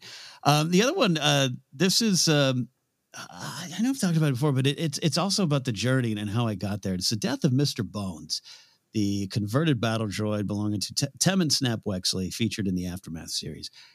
As positive as I am about Star Wars, and always have been, in the sense of we just love to celebrate what we love in Star Wars. There's things to criticize, there's things to question, there's things to just not connect with it. That's part of our journey as fans. But always, it's Star Wars, and I love it. So I want to love it. When the first Aftermath book came out, I just did not love Mr. Bones at all. And I would sit in my friend Jack's office at the old Defy Media offices. He was the director of development there. And every morning we'd just sit down and have a Star Wars conversation. And Mr. Bones would come up a lot. We both didn't like Mr. Bones. And over time, all right, he's growing on me. He's growing on me. And cut to his death in Aftermath Empire's End. Which was by friendly fire, by the way, in the Battle of Jakku. Battle of Jakku, I'm just, a lot of people, I'm just obsessed with that battle. And the more we learn about it, the more I just would love, give me a documentary movie about the Battle of Jakku. His death and Temmin, this kid who's in this war, and his trusty battle droid, dying in his arms, essentially. I couldn't believe I was affected by it. And it was a lesson in just let the story happen and let your heart open to the things that you might not like in Star Wars, because I went from Mr. Bones was a punchline to I had tears in my eyes reading it the first time. So here's to you, Mr. Bones. Yeah, well, I think it's a great lesson in, Mr. Bones has some elements, of, particularly in that first book, it's been a while since I read it, where he feels like a one-note joke of like, we get it. Like the B1 battle droid who's not that scary is now super violent. But then as we spend more time with him and get to know the character more and know the character's connection to Snap and in their connection back and forth, then it takes on this weight. I'm really glad you brought that one up. Well, good. Sorry, I was coughing. I pressed mute. I was crying because of Mr. Bones. Yeah, no, and shout out to Wendig for that one, for making that, for committing to because especially at the time too, we're launching this new era, and the prequels are still being talked about as this thing, they need to make good for it, right? Not saying we were, but that was still out there. You'd have those conversations. That even Laura Santeca's line of "this will begin to make things right" was a shot at the prequels. I remember hearing those conversations and having those conversations in break rooms in 2015. Yeah, so to have Wendig just be like, yeah, it's a battle droid from the prequel era, and I'm sticking with it. Yeah, and it really does grow into Mr. Bones feels unstoppable, right? And I think that also gives the death weight. And I'm with you. At first, I was like, I'm not sure about this, and I came around to loving Mr. Bones. Yeah. One more for me. I'll kick it back to you, then back to me to close it out here. I got IG-11, man, from Mandalorian season 1, episode 8, chapter 8. It's a great episode. Taika Waititi did a great job with that episode, and this is a great death. Talk about going from a droid that begins his journey with us by trying to kill the target, the asset, Grogu, to protecting him, being a nurse droid, but also giving up his existence for him in a wonderful, just Star Wars way. It worked, and I wanted to pay respects to IG-11 for what he did there. So I love that one. That is an absolutely great one. That sacrifice really completes the journey of IG-11 and is really great. Yeah. What else is on yours, sir? Yeah, so a couple of the bigger ones for me that I wanted to shout out shortly is Satine's passing in the Clone Wars. Yeah. Satine is such a great character. It is such a unflinching, horrific moment. It really showing Satine's resolve, but also Maul's just the sickness of the dark side, and such a powerful Kenobi moment that, of course, he's utterly devastated, but not going to fall to the dark side because of it. So there's a lot going on in Satine's death and just that character that I wanted to shout out. Right. The other two for me were ones that I had a really hard time not putting in my list. So I'll keep it short, and we can revisit these more in the future. One is Rey and Ben, and part of the reason that is like I wanted to bring that up because this is such a unique death in Star Wars. Rey dies, right? Yeah. Finn feels it. The performance by Daisy Ridley is very convincing, and the fact that is an actual death, that she pushed herself, she made this sacrifice to save the galaxy. From Palpatine, Sidious, and then this whole cycle of storytelling of Rey and Ben being a dyad and being willing to share their life energy back and forth. And I know the passing of Ben Solo, there are many very strong opinions about. I respect that. I think there are different ways the story could have gone, but for me, that moment really, really works in that he has come back to himself. He has come back to wanting to be selfless. Wanting Rey to live on, and the great rhythm that has with Anakin, so desperate to save people he loves, but seeing it only from the perspective of I, Anakin, can't bear to lose this person, and to see Ben accomplish something in the opposite of like, I have this to give so that this person that I love can continue. I think there's a lot of power in that. Connective threads and themes in that movie to other movies, I'd say. Yeah, absolutely. And then the final one for me is Anakin Skywalker himself. Boy, as you and I are reviewing Return of the Jedi, a lot of people say that's the fun one. That's the one where the heroes win and you just eat the popcorn and cheer while also watching so many people die. But it's true. It's the magic of Star Wars. That movie chock full of death was fun. And it is. But for me, Anakin, what I really wanted to highlight is there is such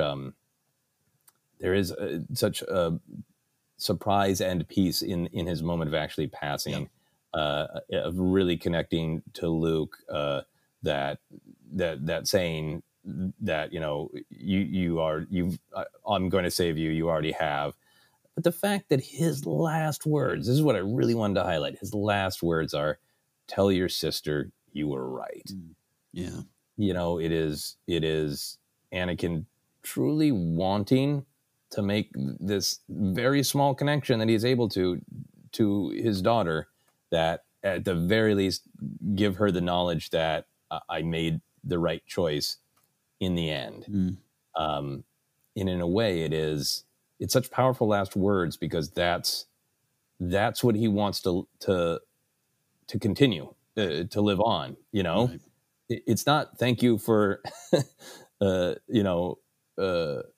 forgiving me. Not that Luke explicitly does, but it is so there's a selflessness about it. There's a selflessness to Anakin's act of grabbing and destroying Sidious, because the lightning does bring him to his end. But there's also a selflessness in those being his final words, as he's literally just not thinking about himself. He's thinking about how have my actions affected other people? How are they going to ring out? Your sister needs to know what you know, that at least at the end, I made the right choice. And for me, it's just a great sort of, it's a beautiful final moment. And it's a little bit of an ellipsis to what eventually gets dealt with in the sequel trilogy of the shadow of Vader lives on. And that's what Anakin's got on his mind at the very end is please tell your sister there was more to me than just the horror. And in terms of music, you've done such a great job reminding us of how powerful music is. I love that sad Imperial March on the, if it gets a guitar, but just that whatever stringed instrument, just that sad, small Imperial March to go with it is beautiful. Yeah. And everyone knows I love that darn Return of the Jedi novel. Read the book version too. It's the tears of Luke on his father's face that he for a moment feels like rain to him. It's such a beautiful moment. So definitely check both. Just read it while you're watching the movie. Yeah, there you go. Yeah. A couple final ones for me here. I want to touch upon the death of Val. Now, the death of Val has its own conversation around it that's tremendously valuable. We acknowledge that here. We've talked about that here. Could it happen later? Should it have happened at all? Wonderful discussions to have. But I got to say, just the death itself is one of my favorites, because it is there's a lesson for Han in there, and that's part of the issue of these characters serving Han's story. We've talked about that before, but also for Beckett and the life he's chosen. There's a lot about it there, but also it's just one of the more badass deaths in Star Wars. And I want to give Val some points for that too. If you gotta go. And I just always admired Val in that moment in a weird way too. It's been a fun ride, babe. Boom, we got to go. We got to do it. And it does speak to the loss. I mean, just it's almost a pointless loss. And what are you fighting for? What are the bigger things? And these are just these smugglers, scoundrels going around the galaxy. But for them, it was everything. For her, it was everything. And I've always, outside of the bigger conversations about that moment, I've just also liked the moment, Yeah, no, I'm glad you brought it up, because I wrestle with that death, and I have plenty of things to question. But in the spirit of celebrating that moment, I do like what you're saying of, here is a woman who is very, very clear on her ethos of, this is the way the galaxy works. The job is a job, and the job is the most important thing. And I'm not changing my mind on that. Yeah. So there's that one. And then the other one, speaking of sacrifice for even a greater cause, I would be remiss if I didn't mention the death of Amilyn Holdo. The famous, infamous Holdo maneuver, a breathtaking moment, one of great power and purpose, one of sadness, one of just Leia saying that there's just been too many. But it still has to happen. And it just visually, the sound production, everything about it, sound design is just amazing. And I just love that death, man. And I will, pun intended, die on that hill. That is a great death. And that was needed to be and should have been and was Holdo's moment. I know we still got more to talk about, but I think you're taking it full circle in a great, great way, because there is that questioning at the beginning, even with Paige Tico's death of, when does a daring sacrifice, should you make these daring sacrifices like Poe is willing to make at the beginning? And I really love the bookend. This, to me, with Holdo, is one of those moments where if it's subvert in order to validate, this is the validation of Holdo is the wise character who recognizes a moment that is worth sacrifice, and she takes it, and it is a powerful moment. Powerful moment. No, great. I stand by it. I love it. And talk about theater moments, man. Where were you when the entire audience went, or as I heard in every screening for the first 5 viewings, a curse word in the back. Heard it often. Heard it often. And then final one here. Sorry, we have a lot of honorable mentions because, hey, there's a lot of powerful deaths in Star Wars. And we want to mention the death of Han and Leia. Yes, their own. They're celebrated. They're important for the story. They're powerful. And these are two characters that I love. And I've gone from a point of not fully enjoying or appreciating the death of Han to now, especially after episode 9, just it's now a very important moment for me personally as a fan and for the story. And the Leia one has great, just it resonates as well. So we just wanted to make sure we were mentioning them. Yes, absolutely. And they both really resonated with me. And I think for me, in some ways, it is the actions that they are taking in the moments of their death that are really, really resonant. But I'm glad that we acknowledged some pretty important passings in Star Wars. Yeah. So there you go. That's mine. Any on the table for you, sir? My last one is Rats Tyrell. Come on. Every once in a while, you there's those moments where it's a quick moment in an action adventure movie, but it resonates. I both feel for Rats Tyrell and his family, and am sort of amused by the horror of it. It is truly one of the more tragic deaths in Star Wars. Rats, we miss you. Rats, we miss you. From there, we are going to go to our number one choices, our favorite deaths in Star Wars. This has been, dare I say, fun discussion about sad things in Star Wars, but we can find great hope and purpose in them as well. We'll go with my number one, so Joseph can close the show with his number one. I am going with, well, there's technically two choices, Joseph, and feel free to talk about both of them in this selection here, but I'm going with the death of Maul, as seen in the Twin Sons episode in Star Wars Rebels. We did do the scene-by-scene breakdown not too long ago, so I don't want to completely remix things we talked about there. But again, talk about just the show itself. When Rebels began, if you would have told me that this whole arc, this whole story with Maul was going to be in it, I don't know if I would have been on board with it. And then then we're going to go see Kenobi and Ezra. I don't know. There would have been a lot of, but, and then it happens and the story happens. And this is absolutely one of our favorite moments. It's one of our favorite episodes of the show.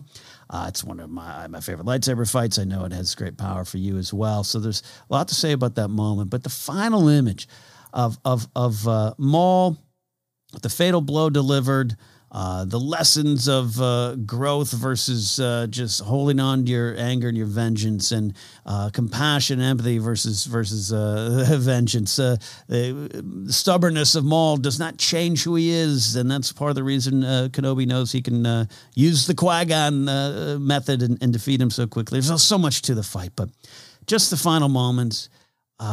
Maul dying in the arms of the man, the Jedi. He based his whole life, his second half of his life, on destroying the hate for him, fueling him to die in his arms. A lesson of compassion, a lesson of empathy. You get the Chosen One conversation, and Kenobi, who I believe feels Luke is the Chosen One, gives that to Maul as kind of a last moment of peace. And yeah, even in his final moments, Maul's talking about he will avenge us. But that to me is a sad line that speaks to this entire life that in which he wasn't given the choice.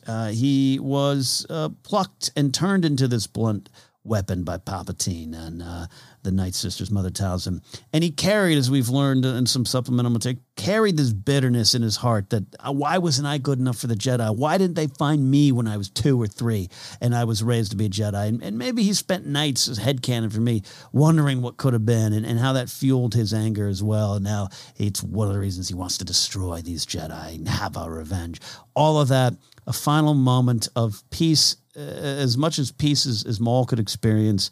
It's truly a beautiful, beautiful, poetic moment. It's sad, it's heavy, but it's also inspirational. It means a lot for Kenobi, and as a Kenobi fan, I know you love that moment too. So I'm going with that death of Maul as my number one most favorite death in Star Wars.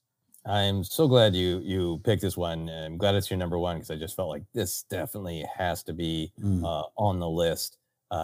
It has power from so many different perspectives, and you highlighted so many of them.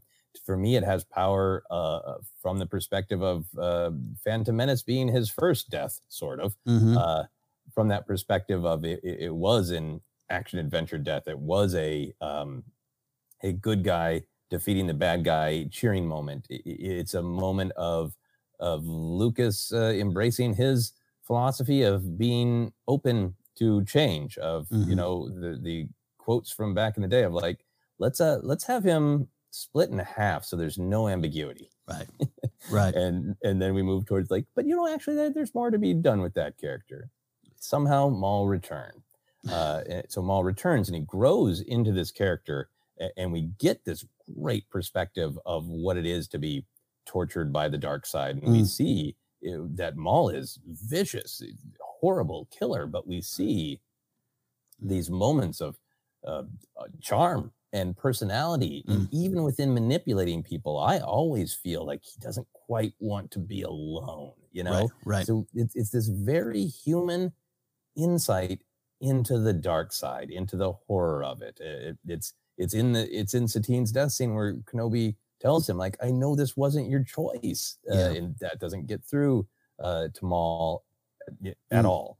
And we've talked about that final death scene in Rebels. Like you said, we did that whole breakdown. So I don't want to, as you say, remix too much. I think the powerful thing about it as a death in Star Wars is it is a moment where, from a very Jedi perspective, it's that moment of like, Kenobi doesn't want violence. He'll do anything to avoid violence. He can't. It's either he defeats Maul or Luke is put in great jeopardy, and who knows who else, but Luke in specific. And it is such a Jedi death of like, not only is there the contrast between Obi-Wan has evolved, Maul hasn't, and that is what allows Kenobi to easily defeat him. But there is that sense of there is nothing from Kenobi of action, adventure, excitement. You need to be stopped. The thrill of battle. Kenobi's not thinking, finally, the monster who killed Qui-Gon and Satine. It's just what had to be done in the second that it's done. That Kenobi takes him in his arms, and then it's great picture of empathy, right? Empathy doesn't necessarily mean the person having empathy will agree with you and step out of your way and just let you do what you're going to do. Right. It means I will try to understand where you are coming from. Right. And it's this great moment of empathy where Kenobi is so peacefully like, I can't let you go after Luke, but I have empathy. I know this wasn't your choice. I know what you've been through. And I know, to me, Kenobi, vengeance is not something to be sought, but it's almost a twist on, Leia saying to Han, if money is all you value, then that's what you'll get, paraphrasing. And it's almost like Kenobi just kind of sadly saying, I know vengeance is the only thing you can value. So I will allow you, to find solace in vengeance in your final moments. It's empathy. It's understanding, this is the only solace I can offer this poor person. And it's a death that is just so not about violence. It's about empathy. Yeah. Beautiful stuff in there, sir. And the idea of, like I said, it's a kind of piece for Maul, but it also speaks to just, man, it's really, when he says, he will avenge us. And we know the chosen one, that's the Jedi or the person that's going to destroy the Sith and bring balance to the Force. And for Maul to be like, that's going to happen, right? Because I need the Sith to be destroyed. Even though you all met me as Darth Maul, that's been pain. That's been a prison. It's been an emotional prison for years. And then what you said too, Joseph, about there's something true about Maul, not wanting to be alone, right? And yet spends a lot of time alone, and which makes him worse in a way. But even forming groups or trying to get with Ezra as his apprentice, like he needs people around him in a way. And for Kenobi to literally grab him before he hits the ground, Maul probably deserves to die alone in a desert, with no one around, and just the creatures of Tatooine, devouring him, quite frankly, and he doesn't. He dies in someone's arms. He does not die alone. I think that's pretty powerful too. Again, for Kenobi, but just for the Star Wars story and just for Maul himself. And then there's a funeral pyre is set for Maul that's been mentioned a few times for what Kenobi did after this. So that's another thing I love about it. That's why that image of him, Maul in his arms, just falls into his arms. Kenobi, he never hits the ground. It's powerful for me as well. Absolutely powerful. I think that's such a great choice. That is my number one, but we're not done, sir. Close our list out. Bring us home with your number one death in Star Wars. Yeah, this is the number one was for me that ultimate battle between the intellectual of like, okay, well, what does it do for the story? What does it do for the themes? And then versus the emotional of what when you close your eyes just comes to your mind. And I think for me, for my journey with Star Wars, it has to be the peace and purpose of Luke Skywalker in The Last Jedi.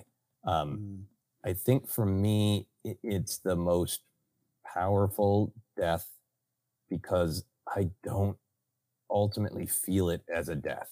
It is, to me, what's so powerful about the moment is it's a transition. It is taking Jedi deaths that we've seen before, from Yoda saying, this is the way of things, this is the Force, and accepting it, to Obi-Wan really making that peaceful choice and raising his blade in the very first Star Wars film, to Anakin saying, you've already saved me, to Kanan, accepting his fate. And it's really taking it to this next level that it isn't just a moment of acceptance. It's a moment of almost joy. Yeah.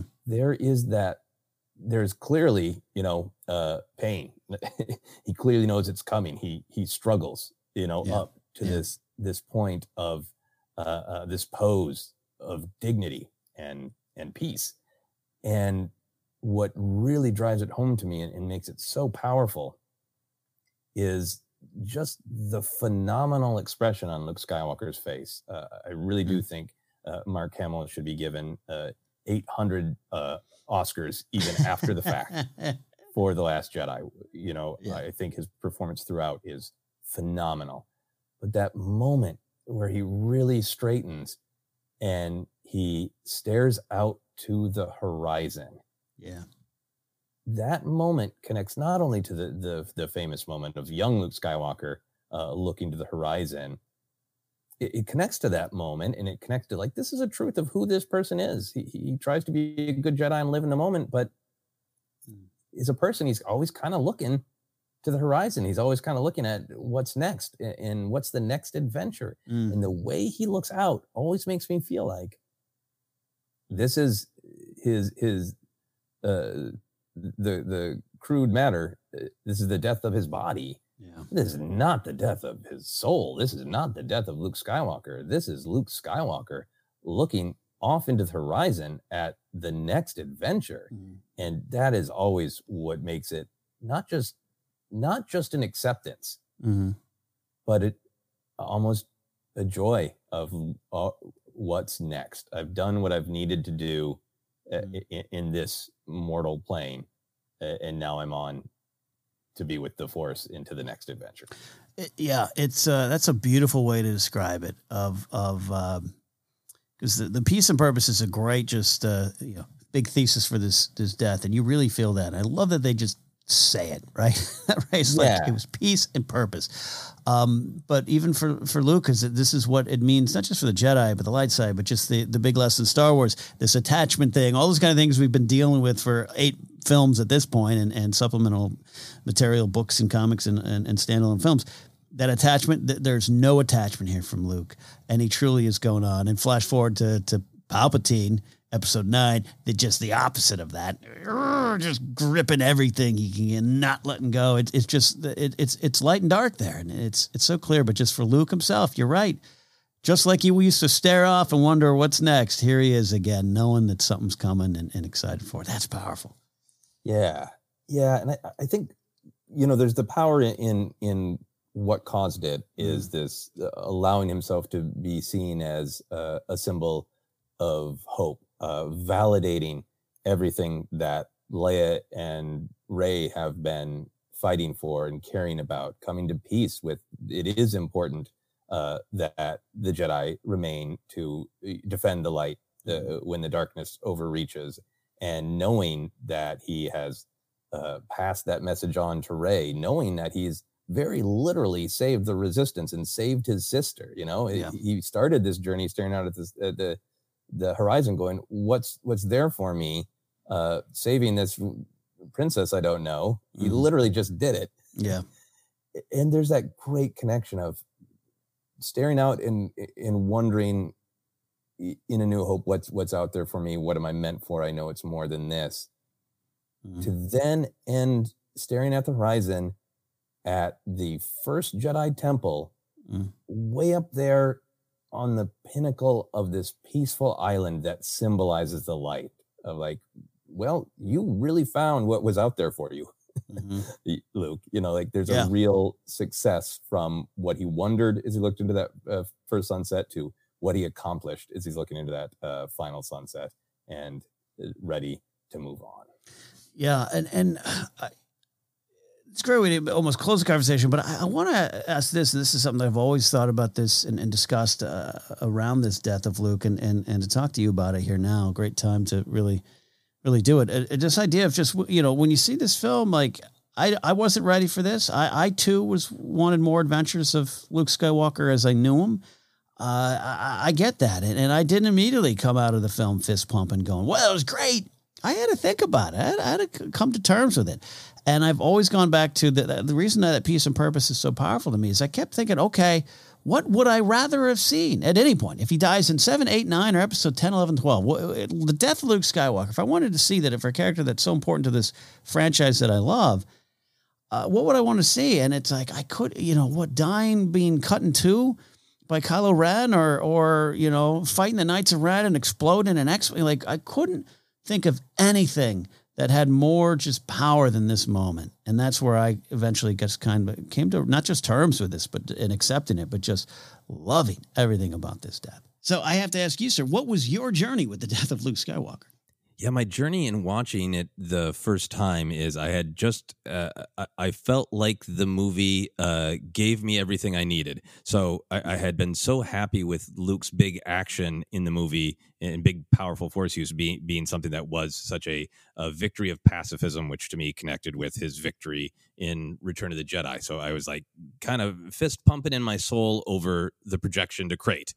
And then there's the roller coaster of like, oh, and the hand is coming up and he's crawling back up on the rock. He survived. The next episode's going to be Luke and Rey's happy times, that moment. And then the realization that, no, it's coming. So I went on that roller coaster, but I think everything in the filmmaking that I described worked for me of seeing that look on Luke's face. I think the fact that the words peace and purpose were used, that there was communication to Rey and Leia, so you didn't have to worry about them. There's no ambiguity of that Luke is at peace with this choice.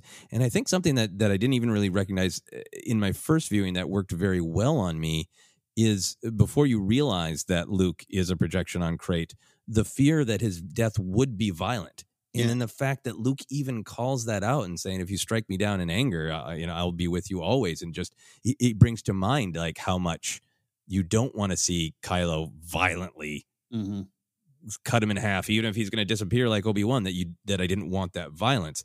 And when I rewatched the film, I realized, that moment of putting the idea, the image of a violent death for Luke in my mind really is this great contrast that he does not have a violent death. He has a death, a passing of peace and purpose. So I think after my first viewing, I definitely went on the roller coaster of he's going to survive, he's going to be in the next movie, and then to sadness, but also just like real acceptance and happiness for the character. I think, this whole podcast we're talking about death, and I know everybody has a different relationship, a different experience with it, but for me it was that kind of death like in real life where somebody has lived a long and a happy life and they're surrounded by loved ones.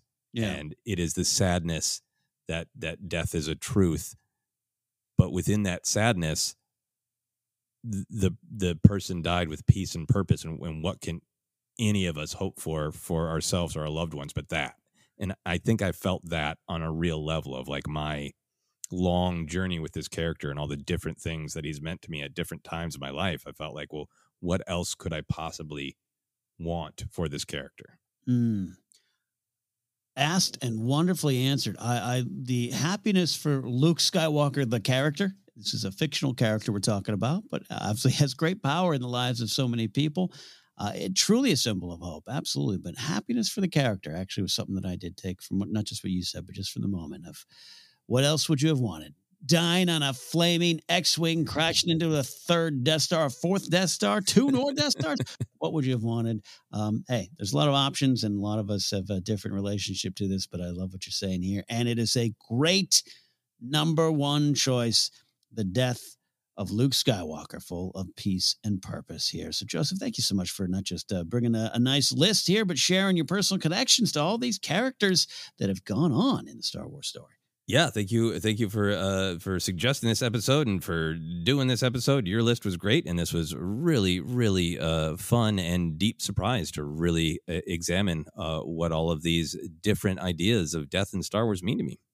And out there listening, I'm sure you all have your own list and your own connections to these deaths and others.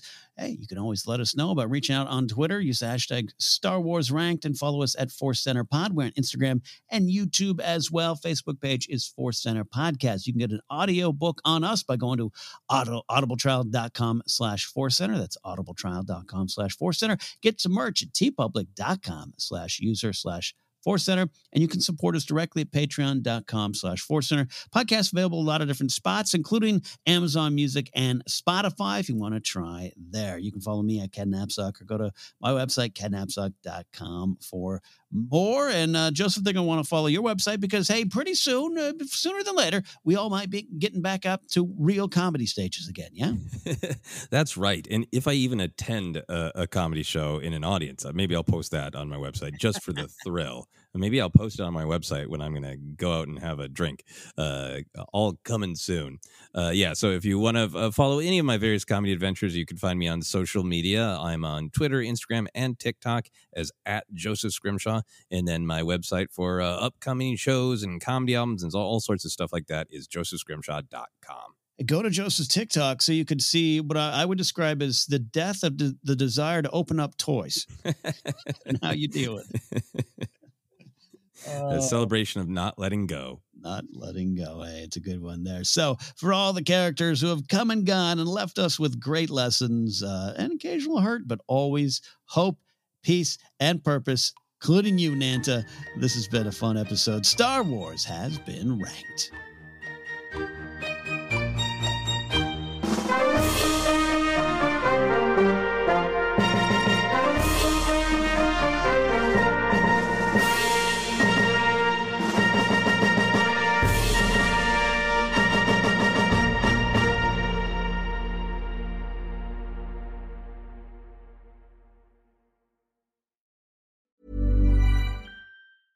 Imagine the softest sheets you've ever felt. Now imagine them getting even softer over time. That's what you'll feel with Boll & Branch's organic cotton sheets. In a recent customer survey, 96% replied that Boll & Branch sheets get softer with every wash. Start getting your best night's sleep in these sheets that get softer and softer for years to come. Try their sheets with a 30-night guarantee. Plus, get 15% off your first order at bollandbranch.com. Code BUTTERY. Exclusions apply. See site for details. Even when we're on a budget, we still deserve nice things. Quince is a place to scoop up stunning high-end goods for 50 to 80% less than similar brands. They have buttery soft cashmere sweaters starting at $50, luxurious Italian leather bags, and so much more. Plus, Quince only works with factories that use safe, ethical, and responsible manufacturing. Get the high-end goods you'll love without the high price tag with Quince. Go to quince.com/style for free shipping and 365-day returns. Hi, I'm Daniel, founder of Pretty Litter. Cats and cat owners deserve better than any old-fashioned litter. That's why I teamed up with scientists and veterinarians to create Pretty Litter. Its innovative crystal formula has superior odor control and weighs up to 80% less than clay litter. Pretty Litter even monitors health by changing colors to help detect early signs of potential illness. It's the world's smartest kitty litter. Go to prettylitter.com and use code ACAST for 20% off your first order and a free cat toy. Terms and conditions apply. See site for details. Planning for your next trip? Elevate your travel style with Quince. Quince has all the jet-setting essentials you'll want for your next getaway, like European linen, premium luggage options, buttery soft Italian leather bags, and so much more. And is all priced at 50 to 80% less than similar brands. Plus, Quince only works with factories that use safe and ethical manufacturing practices. Pack your bags with high-quality essentials you'll be wearing for vacations to come with Quince. Go to quince.com/pack for free shipping and 365-day returns. Mom deserves the best, and there's no better place to shop for Mother's Day than Whole Foods Market. They're your destination for unbeatable savings, from premium gifts to show-stopping flowers and irresistible desserts. Start by saving 33% with Prime on all body care and candles. Then get a 15-stem bunch of tulips for just $9.99 each with Prime. Round out Mom's menu with festive rosé, irresistible berry chantilly cake, and more special treats. Come celebrate Mother's Day at Whole Foods Market.